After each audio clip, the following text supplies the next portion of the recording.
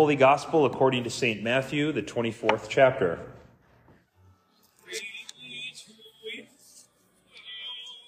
Christ.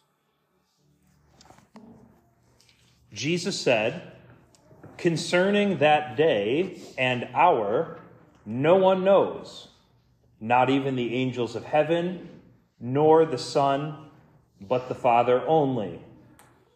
As were the days of Noah, so will be the coming of the Son of Man. For as in those days before the flood, they were eating and drinking, marrying and giving in marriage, until the day when Noah entered the ark. And they were unaware until the flood came and swept them all away. So will be the coming of the Son of Man. Then 2 men will be in the field, one will be taken and one left. 2 women will be grinding at the mill, one will be taken and one left.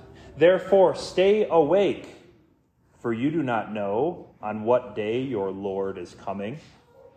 But know this, that if the master of the house had known in what part of the night the thief was coming, he would have stayed awake and would not have let his house be broken into. Therefore you also must be ready, for the Son of Man is coming at an hour you do not expect." This is the gospel of our Lord.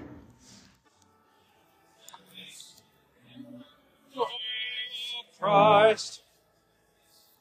Please be seated for the hymn of the day, 332, Savior of the Nations Come.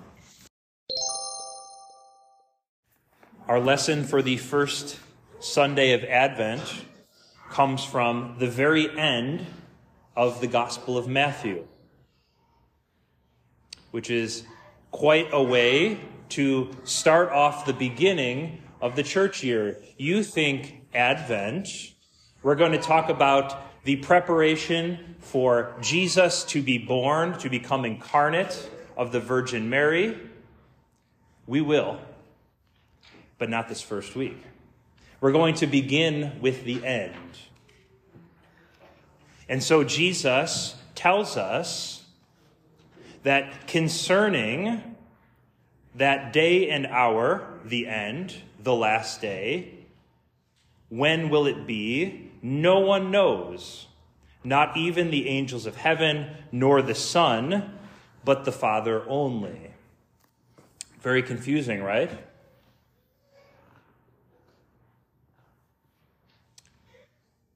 Jesus is clear to us, clear to his disciples on that mountainside, that the return of the Son of Man to raise all flesh from the dead, to judge between who will live forever and who will go to damnation for eternity. No one knows when that will happen. Only the Father in heaven. But now, Jesus Christ the Son as well. For he is seated at the right hand of the Father, knows all things, and can be in all places, and will be here again shortly. But when, Jesus? When will you return? When will you come back? This roof be torn off. Hopefully it happens while we're at church. But it probably will happen when you don't expect. When you're, of course, doing things that you're ashamed of, when you are not prepared, when you feel too busy, when you feel tired and just want to turn off your brain, that's when Jesus will return. For that's what he says. When you least expect it. But when, Jesus? He's clear to us. No one knows. And I like to think that the Father did not reveal that to the Son at this point in history so that he could be honest with them. We know Jesus in John says, "Everything that my Father has made known to me, I have made known to you, because I love you. You are my brothers. You are not my servants, you are my brothers. I lay down my life for you. And there's no greater love than to lay down one's life for their brother. Yet, though we don't know when Jesus will return, we must be ready. We need to stay awake, is what Jesus says, because we don't know when he's coming. We only know that he'll come like a burglar in the night when you don't expect. Despite Christ's clear instructions, many false teachers have taken a crack. In 1000 AD, Pope Sylvester said, Jesus is going to return because it's been 1,000 years since he was born. But it didn't happen. John Wesley, the founder of the Methodist Church, he said Jesus would return in 1836. Jesus did not. Tens of thousands of Seventh-day Adventists eagerly awaited October 22nd, 1844, all across America, because William Miller, their leader, said Jesus would return that day.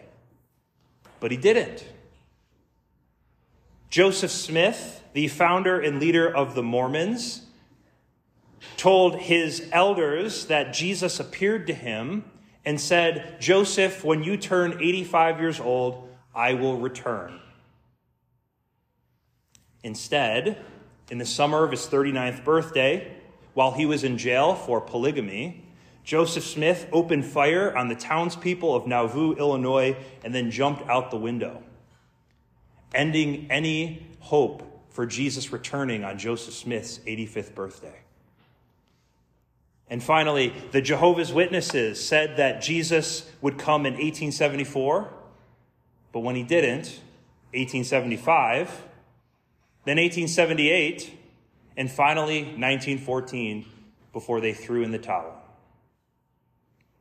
All of these people said that they knew when Jesus would return, but Jesus did not. For Jesus warns us, no one knows, not even the angels in heaven, who we are to be like, know when Jesus will return. Don't even guess, Jesus says. The time of Advent is often thought to be the time when Christians celebrate the coming of our Messiah, Jesus Christ, as a human baby come to make peace between heaven and earth. It's why we omit the Gloria and Excelsis, the seemingly long-feeling song that we sing towards the beginning of the service. Instead, we sing a psalm today.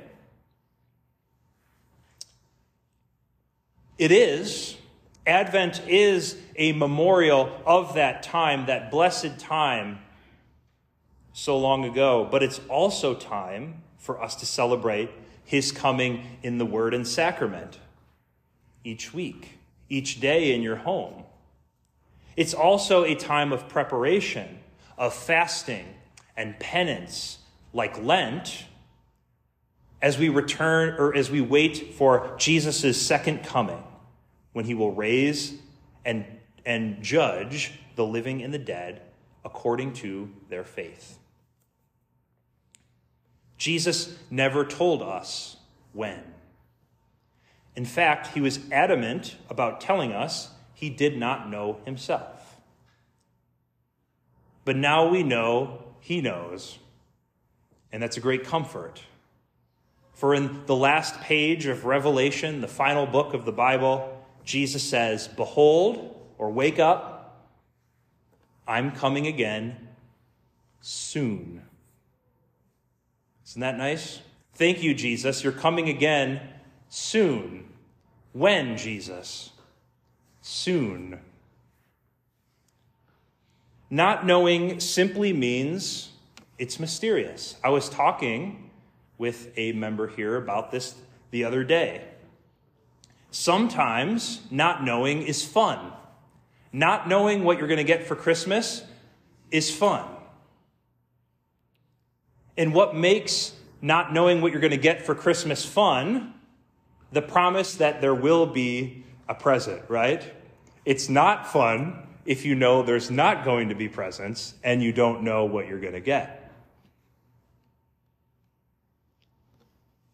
But we know that Jesus will come again. We know he will come soon.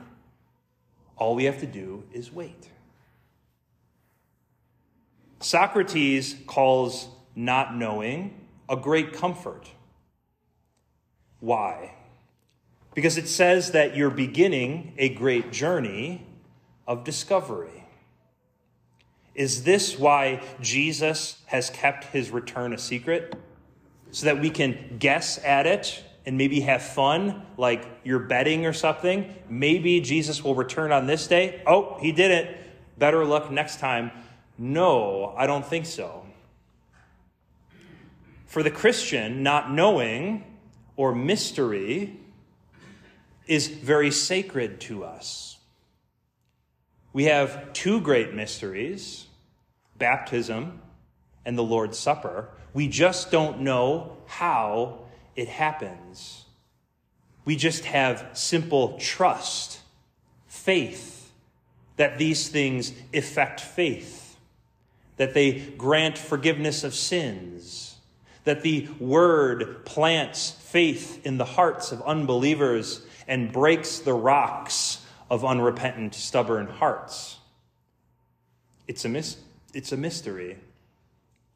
It's the beginning of faith, trust that what God says will happen. Baptism now saves you, he says. We trust that salvation happens. This is my body, this is my blood for the forgiveness of your sins. Simple trust that we will receive those benefits. He who believes on the Lord Jesus Christ will be saved. Simple trust in Jesus Christ's death and resurrection, and we are saved. And sacred respect for these mysteries leads to love for God and for our neighbor. And so Jesus says his second coming will be like the days of Noah. The days of Noah weren't good. People were eating and drinking and getting married. Quite the understatement, right? We know from Genesis that what they were doing in the days of Noah were so terrible that it says right there in Genesis in the Bible, God regretted creating people because they were so terrible, awful to one another and to the Lord that he regretted making people. But Jesus is very nice. He's excusing their behavior for the time being. He wants to point out that they were simply living their normal lives and routines. The people were simply living their normal lives. They were unaware. They were caught up in the busyness of their lives. And what happened to them? The flood came and swept them away in judgment, except for faithful Noah, his wife, and his children and their wives. When are you unaware? Do you find yourself choosing to disengage, to turn your brain off, to go into a trance? You might even see your kids on a computer or a tablet and say, oh my gosh, they're in a trance looking at that thing. Have you asked yourself, why do I do that? Why do you feel the need to turn your brain off? In the scriptures, the beloved apostle says that the devil prowls like a roaring lion, ready to devour you. If Jesus says he will return when we do not expect, like a thief in the night, then why are you distracting yourself? Why am I not paying attention? Why are you opening your heart to evil and not the return of your Lord. In one of the most legendary films of American history, the titular character, Joe Dirt, is your average American underdog. He likes hard work. He wants friends. He wants love. He wants to have a family. He's all of us. But no matter where he goes, he's laughed at and bullied. Through the mockery and the punches, Joe Dirt always asks his bully, "Is this where you want to be when Jesus comes back? Is this where you want to be when Jesus comes back?" The next time you catch yourself distracted, whether by the busyness of your life, the show that you're watching, the website you're scrolling, and how long you're doing so, ask yourself, is this where I want to be when Jesus comes back? Pause for a second. Pause for a moment. Think of Jesus Christ, your favorite image of Jesus Christ. Maybe it's him on the cross in the church that you grew up in. Maybe it's that painting of him as the good shepherd leading sheep. Maybe it's him with his hands open wide.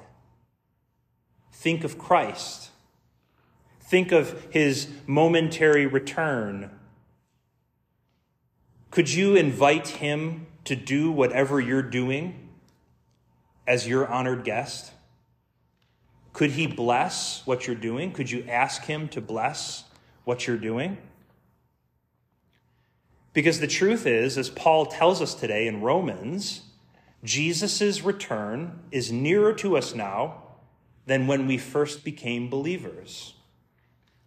No matter what that date is.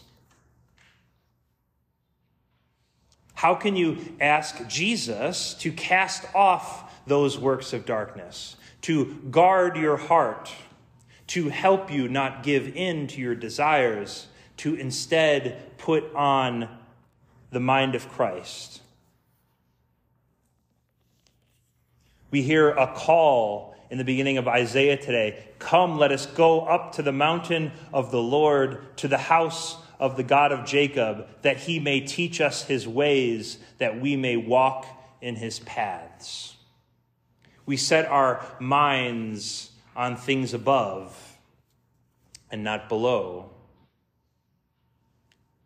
Like the people living in the time of Noah, despite a day of great judgment approaching, we go on with our normal lives and routines. We must. We must go on with our normal lives. We eat, we drink, we marry, we give in marriage. Only this time, unlike the people in the days of Noah, you have the assurance of your standing. On the last day, when Jesus returns, by your faith, you will stand. You won't be knocked down. You won't be swept away if you have faith in Jesus Christ. Constantly repeating your routines without inviting Jesus makes them boring. Let them be interrupted by your Savior Jesus, because you love him, because you look for him in your hour-to-hour routines, when you're at the bakery, when you're cooking dinner, when you're throwing your kids into the car to go to school, when you prepare a tax return, when you pour a glass of water and you're waiting and you just can't wait for the water to fill up your glass because you're so impatient. Look for Jesus there. Talk to him. Invite him to do it with you. If you have faith in him, his second coming is for you. It's good. So look for him always. Jesus has prepared for you, for his second coming, a baptism, blood-washed robe of righteousness that clothes you, that covers your sins, that makes you beautiful, prepared for his final day. And so, keep awake. Keep your robe on. Put on Jesus Christ. Watch for him in all that you do, for you do not know when he'll return.